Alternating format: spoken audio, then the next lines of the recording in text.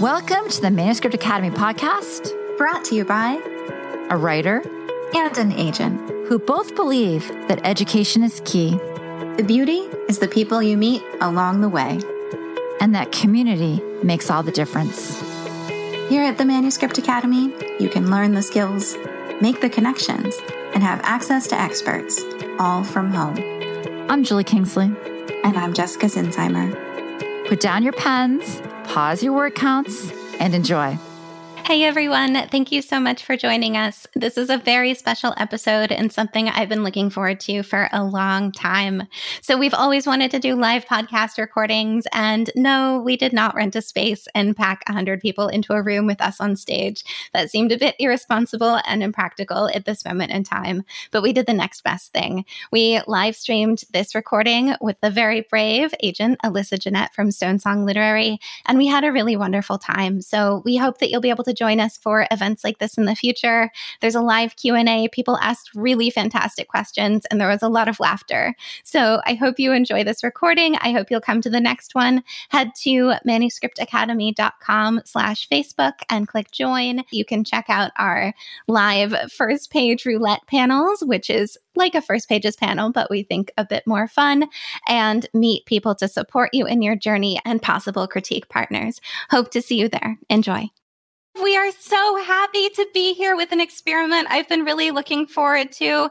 This is Alyssa Jeanette. She's an agent. She's a friend. She's a wonderful human being. And she's volunteered to test out this brand new format, which is a live podcast recording for all of you. Alyssa, thank you so much for doing this. It's my pleasure to be here. Thank you for inviting me. So I've known Alyssa for a very long time. I didn't dare count how many years I've known you because that would just make me feel old. But I've known Alyssa through many aspects of both of our careers, actually. We've grown a lot. We've learned a lot of things. We've been agents together. And it's such a pleasure to see you do so well. So yeah, it's really nice. Alyssa was there on our first filming day as well. You've heard us talk about the first filming day with all the jackhammers. She was there for that. She's been very supportive of all of our ideas and projects. And it just seemed fitting that she'd be the first one to try out this new format. So hi, everybody. Alyssa, we're so glad to have you. So yeah, we're going to actually do a combination today, our traditional questions, and then we're going to be taking questions from the audience, which I think is going to morph into a kind of a different podcast than our usual jam here at the Manuscript Academy. So I'm excited to see what happens. I'm excited to see what happens. I'm excited to see what happens too. So yeah, you can ask questions over in the side. You can ask questions at the bottom of the screen. We recommend that you do that in terms of looking at the questions that are there. You can upvote the ones that are the most interesting to you. You can interact with each other and find critique partners in the chat. Yeah, we just thought this would be a great way for you to have some time to meet the lovely Alyssa, get some nice feedback from an agent from all the questions writers happen to have. And this is your backstage pass for today. So welcome. And I see some people are just joining us. Thank you so much. We're so happy you're here. Please feel free to ask any questions and we'll get to as many as we possibly can. Tell us about you, where you work, what you acquire, what really interests you, and what you love to see in your slush pile. Sure. I am an agent with Stone Song Literary Agency, which has been around for over 40 years. They tend to be known for illustrated nonfiction like Smitten Kitchen, Love and Lemons, A Brown Table, etc. But one of the reasons they hired me is because my focus is in children's. Although I acquire picture book through adult nonfiction, I really acquire very widely, but also very selectively. Children's is where most of my list is concentrated. My particular passion is for middle grade.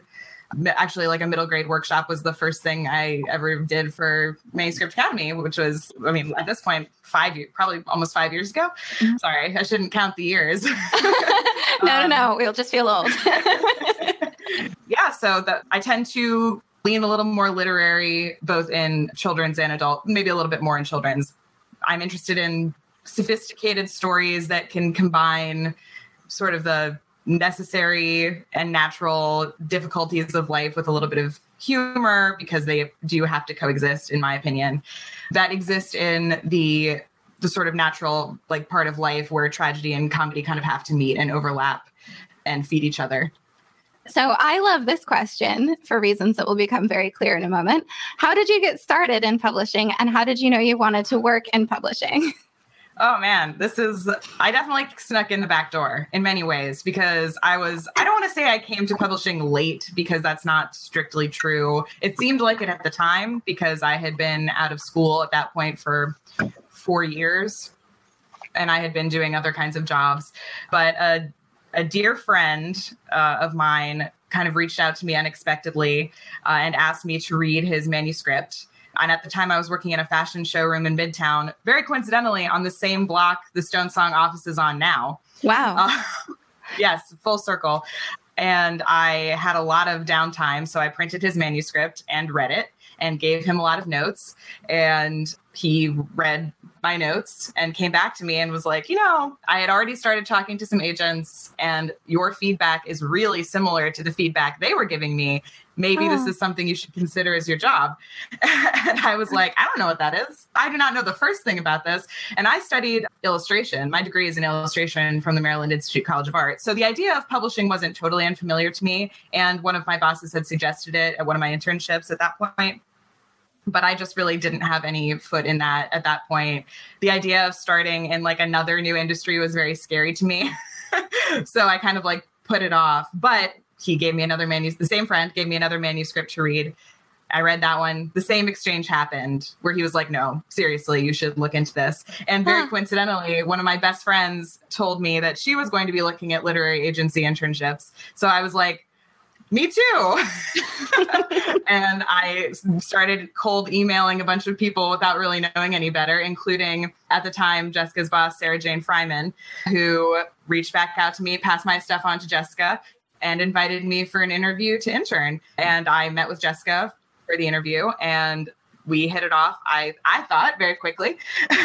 And I was very lucky and honored to be invited to intern with Jessica and Sarah Jane Fryman, which I did for a year. And pretty much right away, like I want to say within the first couple days of the job, I was like, yeah, this is it. This is what I want to do. I feel really confident about I know that there's this sort of adage is like, do a job you love and you never work a day in your life. And that's, as much as I love this work, it is still work.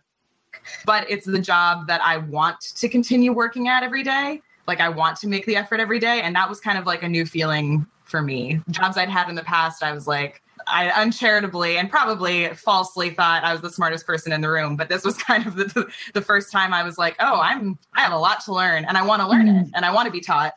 And that was like an exciting feeling. This is such a great question because I thought the same thing. Well, did your friend find an agent? Did that book find a home? Oh, yes. Well, so about a year and a half later, I asked him to be my first client. Oh, wow. So he signed with me. And I can't say too much at this point, but I will say that there will be good news coming out for him very soon. Yay! That's amazing. I love that. I need an agent. I'm going to look around for all my friends and see who's like the smartest. And then I'm going to tell them to become an agent. I owe such a debt of gratitude to him because I think that we both have supported each other a lot since even before it had even occurred to either of us that we would work together. Like he really was incredibly supportive throughout my internship and throughout finding work as an agent. It's honestly an honor to be able to support him back in the same way. I love working with him. He's a really wonderful and creative and thoughtful guy. So it worked out very well. It's so interesting for the people out there listening. We talk a lot about like, find your people in publishing, find your critique partners. And you're just kind of like your Reading tribe because they are your first line of defense. And when you have those relationships with people can be honest with you and help just kind of like push you through the process, it's a much more fun and vibrant place for sure. We have some great questions here. So Cindy said, if you're a picture book writer, can you also write middle grade and or YA? You can definitely want to write a lot of things, but I think it's a good idea to probably establish yourself in one area first before working with your agent to branch out, with the caveat that if it's not working, if you're going out with multiple middle grade projects with your agent or on your own, and it's just not happening, I think it's okay to work with your agent or with your critique group to see what might be a better way to approach moving forward. Oh my goodness. We have so many good questions, you guys. Thank you. I really like this one from Kelly. It's, do you receive a lot of queries from first-time writers, or are they by and large more experienced writers? The majority first-time writers. I think it's hard to qualify first-time writers. If it's their first ever manuscript, it definitely depends on what it is, in terms of gauging what that means for the author, because a novel is a longer, larger undertaking in general than a picture book. That's not to say picture books are easier. I don't necessarily feel that way. But writing one picture book is, I think, says something different about the idea of first-time writer versus someone who's writing a first novel. But I definitely see a mix. And I don't think that it certainly doesn't have an effect on how I process the submission. If it's a good piece of writing, it's a good piece of writing. Yeah, I think a lot of people worry that they need to have experience right away, and that just isn't true. You need a great book right away. Yeah, that's what I always say. I'm like, especially when people come to me with pitching a series, and I'm definitely not against series. I love series, but if someone's coming to me and saying, this is the first of a projected 6 books, it's okay, cool idea, but you have to sell one, not only sell one to a publisher. The book then has to sell when it comes out in order to get the rest of those books greenlit. Sort of in that vein, to take on a picture book client, do you look at only one story at a time, or are you interested in a body of work? I definitely try to look at more than one. I want to know that you have more going on than just one picture book. I'm an agent who likes to take on clients, hopefully for their entire career. So if I see one project that sparks my interest, I'm almost automatically going to ask to see if there's any more manuscripts, because I want to know that you have more than one book in you, generally speaking. And I do the same thing when I talk to novelists. I'll say, okay, what are you working on next? Yeah. Because I want to know you're doing it. You're doing the work. You treat this as a job. And it's a great way to spend the time where you could just be agonizing and refreshing. You could also be creating your next book. So, yeah. Amen. Well said. And that was a question that came up. So someone asked about the process of going on submission. Can you talk about the submission process time-wise? How long it usually takes you from seeing first seeing the query letter to sending out, and then at that point, what happens? Oh man, that is a very variable timeline. Yeah. That depends a lot on if the project gets other offers, which will automatically move it up in my queue. I do try to get back to people as quickly as possible, but especially now that my client list has gotten more full, they are my priority, which is one of the reasons I'm close to queries right now. But once I hunker down, read the manuscript, I usually decide pretty quickly once I start reading whether I want to finish or not. And if I don't want to finish, I will at least read the synopsis, because I always request a synopsis when I request a full manuscript. And from there, I can get a sense of sort of if, I already generally know if I've, read 40 pages and it's not working for me. And then I can sort of look at the story as a whole and say, okay, yeah, this is probably why it isn't working. I think the synopsis is a really just great way to tell if an author understands the story they're telling beginning to end. And then I usually make notes while I read, so I'll be able to respond one way or the other to say, here's where I think you need a little bit of work, and offer a sentence or two of feedback. Or if I am, very interested, then I can respond and say, hey, I love this manuscript. Let's please get on the phone at your earliest convenience. And then we can hopefully talk about it. And usually those calls are, 45 minutes to an hour, sometimes longer. I've definitely had calls where our initial call goes on for 2 hours, and you're like, oh, wow. Yeah, this is definitely, we get it. We get each other. That's happened to me at least once with a wonderful client who I have now. And from there, it really depends on how polished the manuscript is, because if I feel that it only needs one pass, because I'll do at least one pass because usually you're reading pretty quickly when you're evaluating. So I like doing another read if I can, just to make sure that there was nothing I missed in my initial note taking. And usually I'll have a couple tweaks anyway, even if it's in very good shape.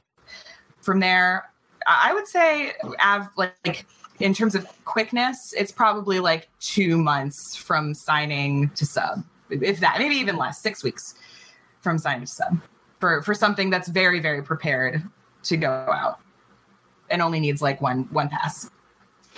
Well, one thing you said that I think is very interesting and hopeful is that you were reading the manuscript and making notes the whole time, and yet they got about 2 sentences of feedback. So one thing that we like to say is that what you get in a response is the absolute tip of the proverbial iceberg. If you get anything other than like form rejection, that means somebody put a lot of thought into your book.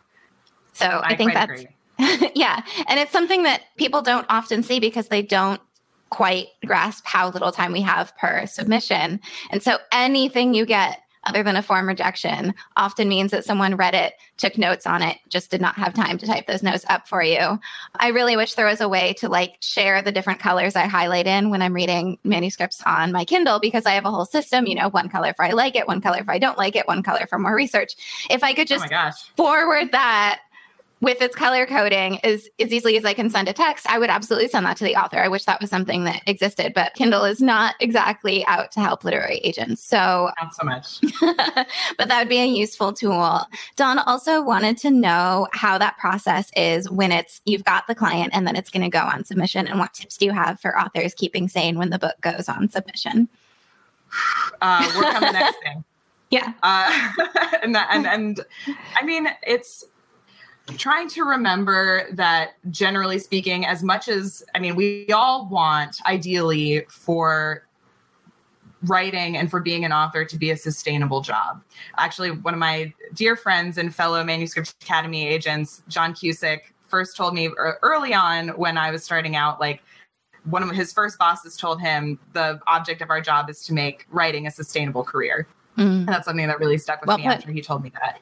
And that's obviously the ideal, that we can make our authors people who can sustain themselves and their families on their writing.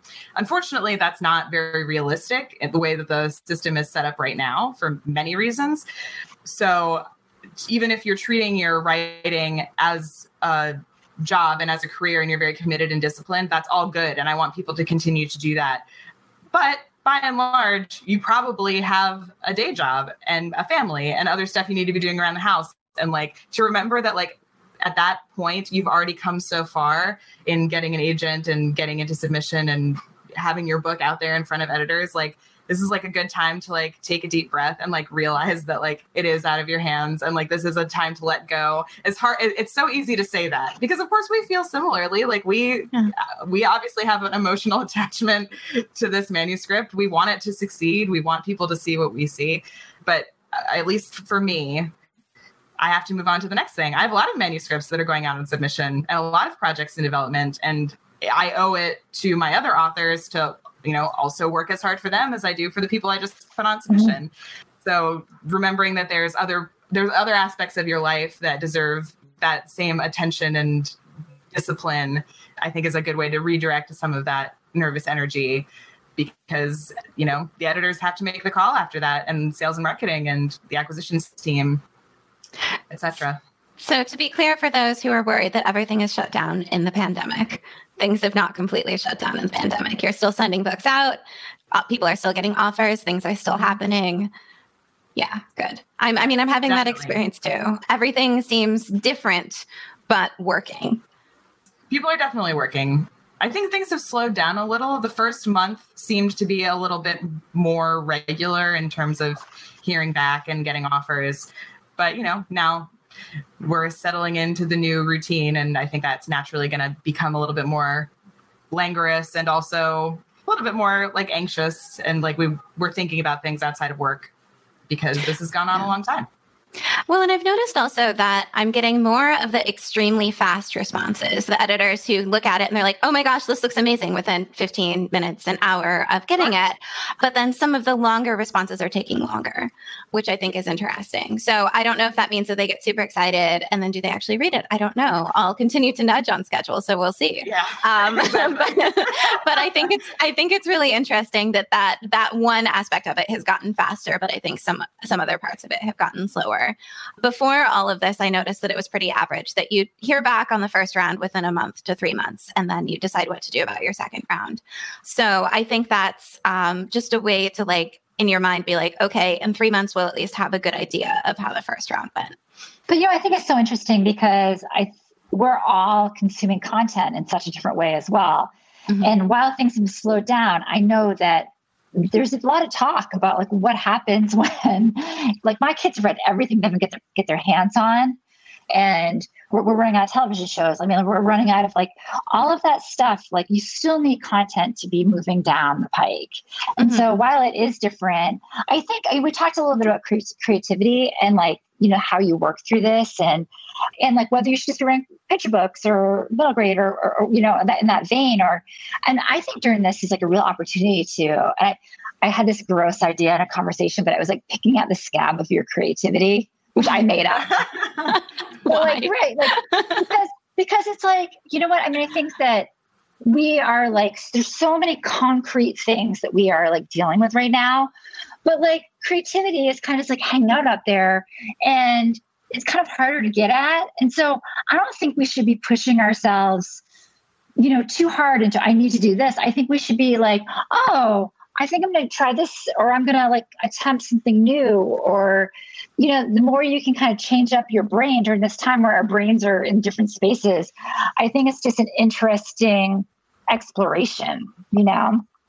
I've spent a lot of time thinking about this. It could be, No, that's good. That's important because also thinking about those things, I think it helps you get into the mindset of writers who will hopefully use the Manuscript Academy service to like also channel some of that creative energy and like access that sort of reboot. Yeah. It's all about the reboot right now because I'm not finding creativity in spaces I usually did. Like I have to, like I don't know. It's under my bed with my dust bunnies. I don't know where it is, but I'm having other ideas that are all over the place.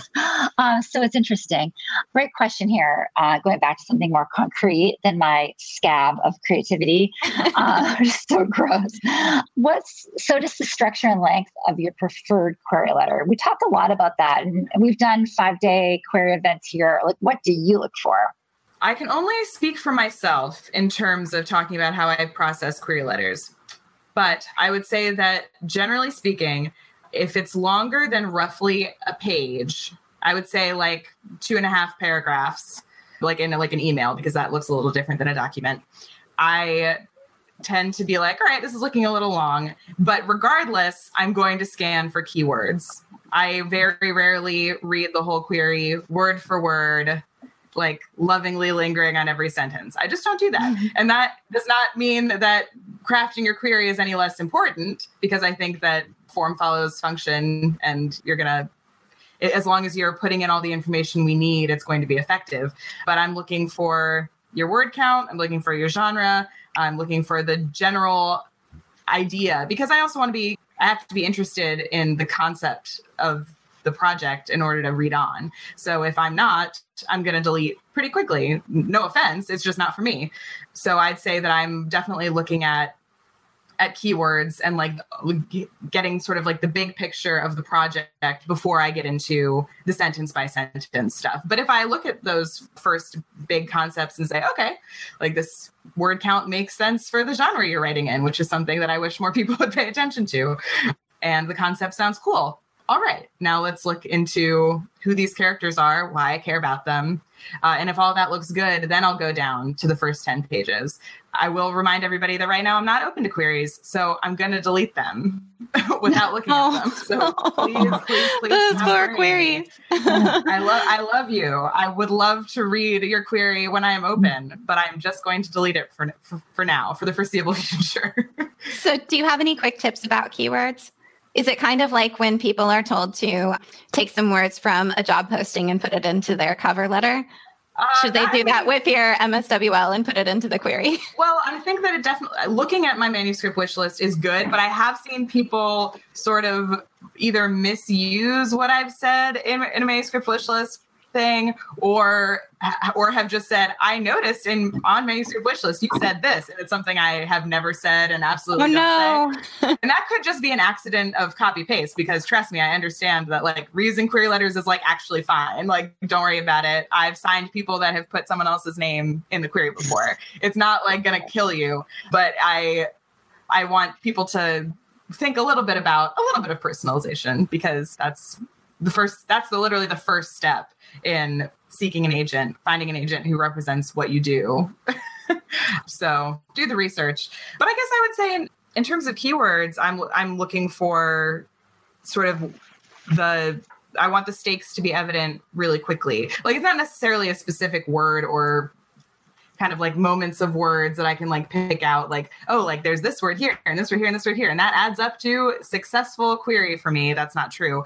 It's more, I'll observe the structure of how you're presenting, and if the information is readily available, and if it is sort of like intuitively where it should be in the query, that's what I look for. Formatting is also kind of important to me. It's not the be all end all, but I like knowing that you know how to make line breaks, and you're not using like 45 point like red text. You know what I mean? Comic Sans. Right, exactly. I think a lot of people will appreciate what you said about you've actually signed somebody who used the wrong name in. I did. Yeah. I apologize profusely. And when did you point it out? I understand. I actually never mentioned it. He followed up and apologized after I asked for the complete manuscript, because it was something that I had been looking for a long time. It was a YA noir. So I like requested immediately, and he, when he sent to me, he was like, "I'm so sorry. I just realized that it says the wrong name on it. I knew who I was sending to because obviously you've asked for this." And I was like, "Don't worry about it. Oh, I know that." Because I know that authors are writing to a lot of agents. It makes sense for them to cast their nets widely. Things get missed. I know. Again, I don't take it personally. I understand that it's hard work.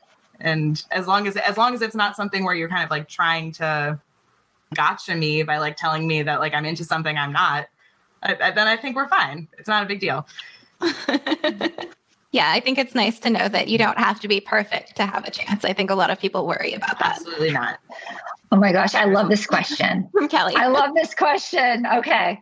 I've heard agents get together for secret meetings to discuss secret things. Is that true? Oh my gosh. So fun. I mean, if we did. But I think that there's a lot of complexity in that. I mean, the secrecy has a lot of different levels. It's like classified sort of levels of government. Like what security level are you? And I think I have a relatively low security level. I'm not privy to that much interesting information. But I mean, I think actually something that has been a real blessing in working with Jessica from the very beginning of my career is she is such a connector of people, and I've met so many people and formed such like a great foundational group of fellow publishing professionals, like as a result of knowing Jessica. So like I think that having those kind of groups to be like in like terms of like talk about like secret things, it's more like being able to talk frankly about the industry, because, you know, it's not always a perfect place. And there are a lot of frustrations that are individual and systemic that we want to talk about and try and figure out how to fix. And that's, again, another thing, I'm always happy to just make this a praise Jessica hour, but like Jessica's a very visionary perspective on how to fix certain problems of the industry, which is how MSWL and Manuscript Academy came to be. So like I have learned a lot about like because I think that these are the kind of structures that come out of those like secret conversations. It's about problem solving. It's not about necessarily like gossiping, although sometimes it is about that. Yeah. But it's also about communicating things that are not typically discussed openly. Well, there's a real culture of, and this has changed. I mean, when I remember going to a publishing party around 2007, 2008, and I was absolutely shocked because someone was saying, I can't afford air conditioning. I should have become a lawyer. And at that point, I was mad at her because I was like, why are you like ungrateful for being in this amazing industry? And now my feelings on that have changed. I didn't have air conditioning. I, at that point was living at the top of like a falling down apartment with like fans and melting all summer, but I was still like, I'm here. This is amazing. And It's interesting how that's changed because there used to be a real culture of don't ever complain. Don't ever say anything's wrong, especially not publicly. And so that, I mean, in 2007, that was shocking, is a real change from how it is now. And people talk about really big problems that the industry has, which I really appreciate. In terms of secret meetings about secret things, yeah, I think as Alyssa said, there are different levels of security clearance, right? So there are big groups where people talk about big issues that are probably going to end up in PW. There are smaller groups that talk about more personal things. There are tiny groups where you learn things that are very surprising and maybe you didn't want to know. And yeah, there's a full range, but none of it is like, how do we get together and hurt writers or anything like that? It's never that. It's more about like our feelings about being in a high pressure situation, which we are. And there's also a lot of pressure to pretend that we aren't. Well said. I totally agree. 100%.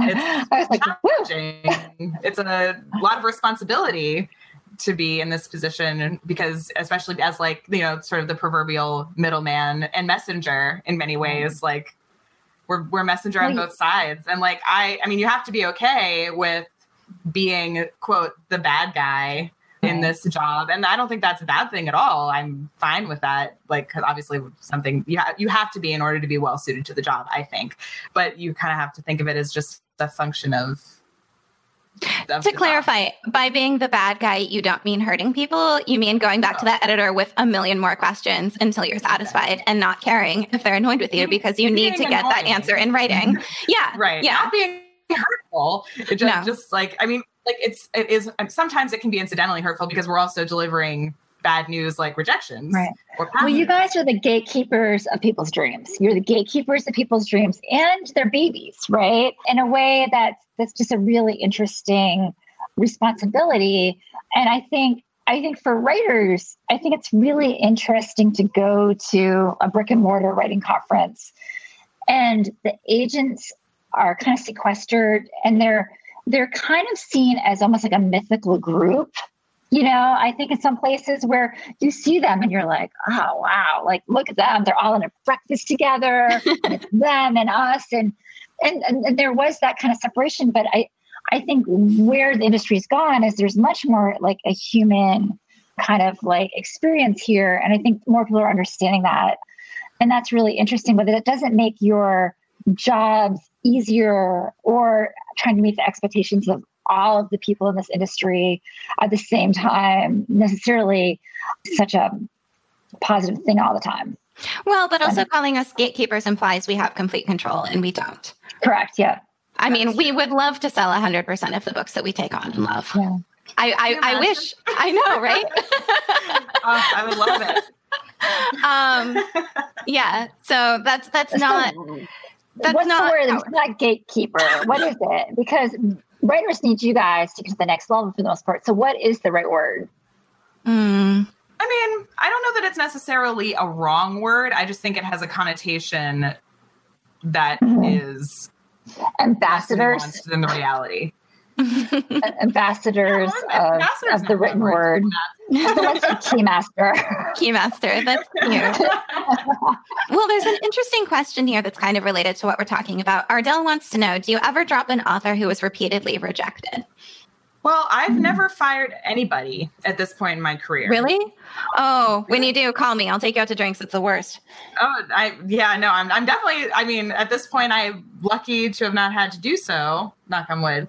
It's something that, of course, I think about because, you know, it's not that, like, to the question particularly, the idea of getting repeatedly rejected, that's a challenge because, of course, you don't want to make it seem like, well, you know, this author is of no use to me now because, like, they keep getting rejected. Like, that's just not the reality. It's you kind of have to come to a meeting of a certain amount of time has passed, a certain amount of projects haven't been successful for whatever reason. It is probably not, you know, oh, this author is a bad writer. That's just not the case. Like, it's very unlikely that an agent would have taken them on if that were what was happening.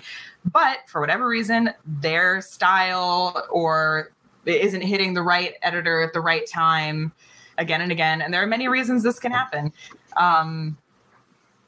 But it's kind of getting to the point where you recognize a lot of time has passed and a lot of opportunities have not been fulfilled. And you kind of have to come to the idea that maybe you as an agent aren't the right advocate for them for whatever reason, or if that client through these many opportunities that's a lot of time. That's a lot of time and energy sunk into submissions, sunk into research, sunk into editing and reading. And especially if you're an agent who has a lot of other clients, at what point is that focus on this client that isn't necessarily delivering for whatever reason? And I'm saying it's not necessarily the offer's fault. You kind of have to decide, is this a partnership that is worth moving forward with from now on? Because it seems like neither of us are really getting what we hoped for out of this partnership. And of course, you don't want to leave anybody in the lurch, but I mean, at the end of the day, this is also, as agents, how we make our living. And if we're not selling, we're not eating. Mm-hmm. And that's a really hard part of the job too, because I don't think of my clients as just potential capital for me. Like, I want them to succeed as creatives and as professionals. But I also understand that part of that partnership does benefit me. And I want to, of course, respect the creative side and the professional side of their job. I want to clarify that I think most agents, myself included, would never fire someone that they loved just because they got rejected. If we love the book, we love the author, and it just doesn't work out, sometimes it just doesn't work out. And that's not a reason to drop a client, because that's a talented person who you like working with, who you'd like to send their next book out. That's, don't worry about that. Don't worry about it. You know, that everyone knows that is not something anyone 100% controls. You know, we know that if you could control it, you would have all the editors say yes. So no, that's not a reason that generally authors are fired. There might be an agent out there who fires authors for that reason, but I don't think it would make sense. Well, I think from my outside perspective, like knowing all of you guys, it seems to me that you guys are almost like a teacher. You guys are building classrooms. And sometimes when the kids come at the beginning of the year, they look really, they're so cute. They're all so cute. And by the end of the year, you're like, oh, because it is about how people interact and their behavior and everything else. So once you get to that point, not being a diva, being really respectful of people's time is important. And I don't think we talk about that enough as kind of an industry. Yeah. And someone asked in the chat if you tend to be friends and need to connect with your clients. I think you really do. You spend so much time with them. Yeah, that's a tough question.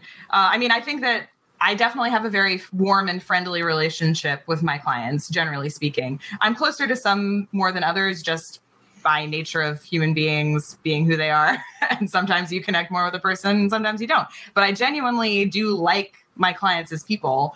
I try not to work with people that I don't like as people, because I find that makes for a much more difficult way forward. Even if you're thinking about it, oh, this is a business, this is purely professional, it doesn't matter. If the book is good, the book is good. And sometimes I think that's true. But I also think that I have seen plenty of situations where an author is not an easy person to work with, mm-hmm. and has not made it an easy time for any of the professionals working with them.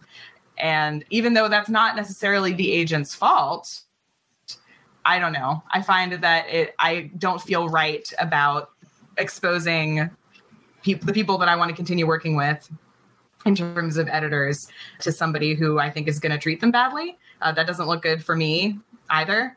So I try very hard to choose to work with people who have some basic courtesy. Yeah. And I know it sounds obvious, but that's not necessarily true. Just very quickly, we have a question here from Cindy. Is the fact that an author has parted ways with another agent a red flag? And do you want to know this in the query? It is not automatically a red flag if an author has parted ways with another agent by any means.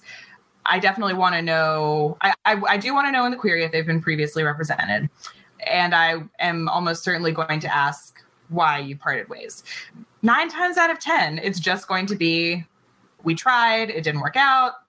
we wish each other the best. Almost always it's going to be, or, you know, in the case of one of my clients, he originally was writing adult and had an agent for that. And they parted ways because he started writing children's and his agent doesn't do that. So he came to me, and that's very normal and fine. There's nothing wrong with that. I was glad to know. And I mean, in some ways it can be really reassuring because it's like, okay, like he's had people believe in him before, you know, like there's a foundation here for successful writing. It's proof someone else liked your writing enough to take that risk too. Alyssa, I know that you have a fine arts background, and we have a question here about how to submit graphic novels and works with a graphic component. What advice do you have? That is a really great question. I think it depends a lot on where you are in the process as the creator. Mm-hmm. There are absolutely cases where publishers want to take on a text-only graphic project. I think that's a lot less likely unless you are an established author in a prose-only space. So I think author illustrators tend to be a lot more common in terms of debuts. Mm. And if you do happen to be an author illustrator, generally speaking, at least the way that I submit to editors, and this is unusual, I think, but I like to have a full script. Mm-hmm. I know that there are plenty of people that would say, that's ridiculous. Why would you put all this time into a complete script? All they want to see is, 20 pages, 50 pages. But I like editors to know that there's not just beautiful art, that the person knows how to tell a story. I mean, at the very, very least, I want an incredibly, incredibly detailed outline. And a project that I can't strictly talk about yet, but that did sell. It was a project I reached out to the artist myself, and I developed the project with him. So I would say another thing is also making sure that your art is out there where people can see it, because agents are looking for artists all the time, and more and more now, because obviously graphic novels have been finally accepted as something that does well and that people want to read, which is very exciting. But yeah, making sure that your writing as well as your art is very tight, and that you understand how to format a script is very important, because graphic novel projects or anything visually driven are formatted very differently from prose. You're delivering information very differently, because understand that most of the text is not going to be on the page, because it's what's describing what's visually there. So you need to also pay a lot of attention to your dialogue and ensure that it makes sense. Say it out loud to be sure. But yeah, ensuring that you have like a tight package and a great outline, at least, if not a complete script, 10 to 20 sample pages, roughly a chapter of final artwork. If you want to include character sketches as well, like concept art, that's always great, but I don't think it's strictly required. I just want to know that you can make great art, can make expressive characters, can make complete backgrounds, or if not, or if like backgrounds are challenging. Let's say you don't want to do backgrounds. I want to see something so stylistic that you don't need them. I want to not notice that they're not there. So yeah, I think ensuring that you have an incredibly polished, pitch packet is the best thing you can have. Like ensuring that because this is another thing that turns around quickly, for better or for worse, because graphic projects have become so popular and have sold so well. That is another reason that people are seeking artists. And I think that projects tend to get submitted without a lot of development. So if you can prove that you have already done a lot of development to an agent, I think that'll also help you. And sort of on that note, do a lot of illustration notes and picture book submissions turn you off enough to pass, or do you appreciate seeing the author's vision even if they end up getting scrapped? Gosh, people have such strong opinions about illustration notes. It's always a thing. Art notes? I love art notes, because that shows me that even if you're a prose-only author, you're thinking about the art, because that's the nature of the art form. If you're doing a picture book, I truly hope that you think about the art, because the text has to interact with the art. I love when the visual elements of a picture book have a message that the author intended just as much as the text. And obviously that's something that if you bring in a separate artist, that's something that the artist has to decide and be in collaboration on too, or could develop on their own through interpreting the text. But even if it doesn't end up moving forward, I still think it's great to know that an artist is thinking about it. And that's actually one of the main pieces of feedback I give when I talk to picture book authors in Manuscript Academy meetings or other conferences, is that I care that you think about the art, and I care that you think about your books in terms of layout and in terms of page turns, because that's another, like, those are all big parts of the experience of reading and processing a picture book. Like, these are the moments where in prose you can reveal and conceal in text and in the ways that you write a paragraph or a chapter. You don't have that space in a picture book, and that's where the visual elements add that richness, that where you get the reveal is the page turn. Like, and I want people to think about those things, especially if they want to improve on their craft with each book. Like, those are all really essential elements. It's interesting how they're so divisive. You know, you get so many people who are like, I hear everywhere, illustration notes are bad. And then people will be like, I have one illustration note, but it's really necessary. Can I have it?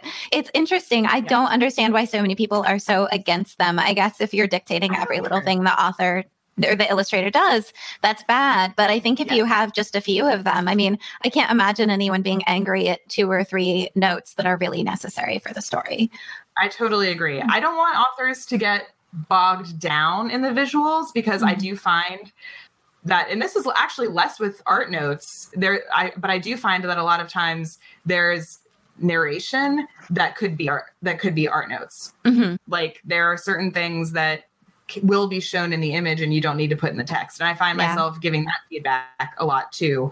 Yeah, of course you want to leave room for the artist. I do say that a lot. Leave room for the artist. But I also want to know that just it's on their mind that this is a visual object, and that shouldn't be discounted just because you're not an artist, which is something I hear a lot too. That's okay. You don't have to be an artist. You're a writer. But I do want you to think about your chosen media.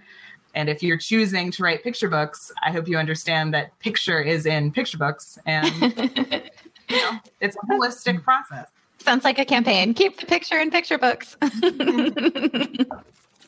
have BJ Novak after us. Oh, no. So funny. The day the pictures quit. So I'm looking at the time, and I see that we've been at this almost an hour, Alyssa. You're just killing it. Can you just lead with give us a happy story in writing? Do you have a happy story in writing right now in publishing you can hit us with during the pandemic? Oh, gosh. Let's see. Well, oh, man, this is hard because, I mean, I guess I can talk about things without strict names and details thrown around. Yeah. Well, okay. So there's 2 things. I have an industry thing that I think is positive, even though it's still developing. And that is seeing, as Jessica sort of mentioned before, more open discussion of things in the industry that need fixing, more discussion of, if not directly unionization, more collective action for workers and employees, which I think is great and well needed. So I think that's something that's happening in the industry as a whole, which is really wonderful. On a personal note, I have been really lucky. I've had a good 2020 so far in terms of successes for my clients.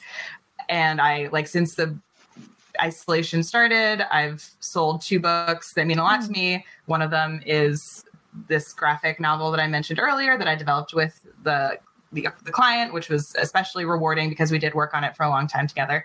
And another is selling a project for my oldest client, who I adore. And I'm very grateful that we have made this journey together and that I can deliver some excellent news for him.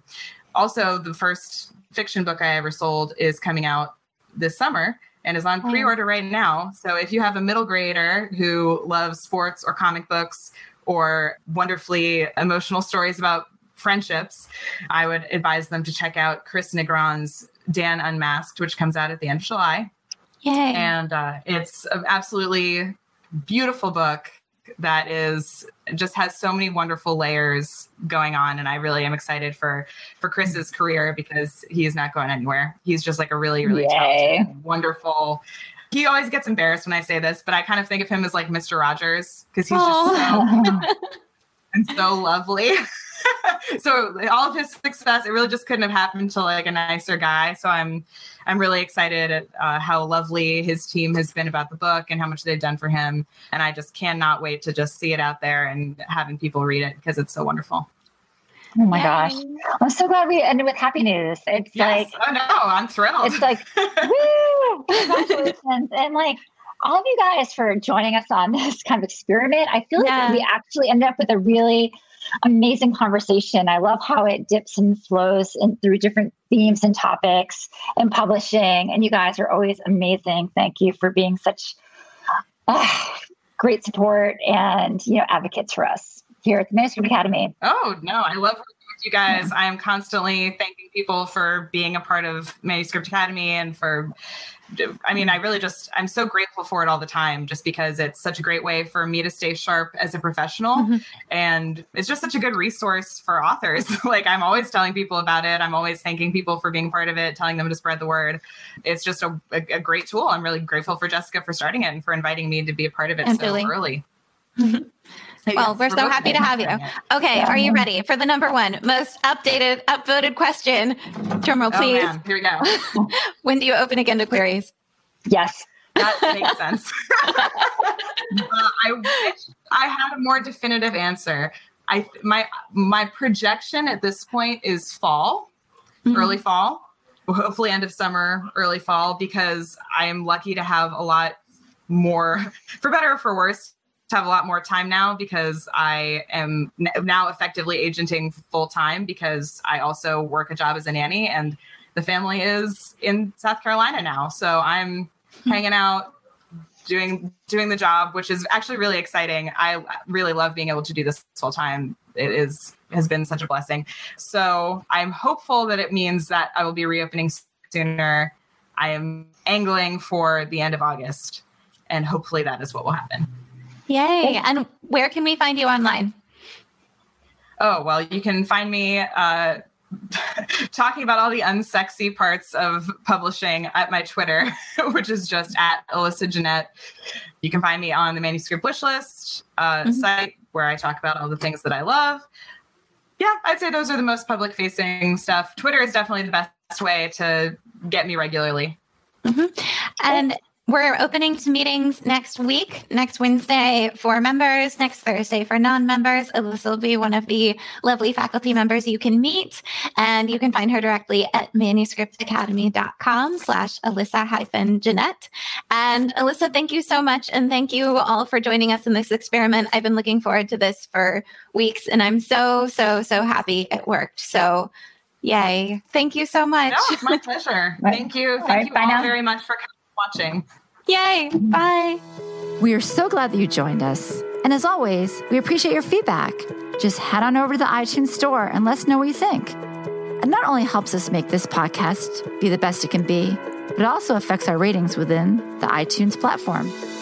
We'd love to hear from you. If you're feeling brave and want to submit your page for our First Pages podcast, you can send it to academy@manuscriptwishlist.com with First Pages podcast in the subject line. We'd also just love to hear from you. And if you'd like to learn more about the Manuscript Academy and everything we have to offer, just jump on over to manuscriptacademy.com.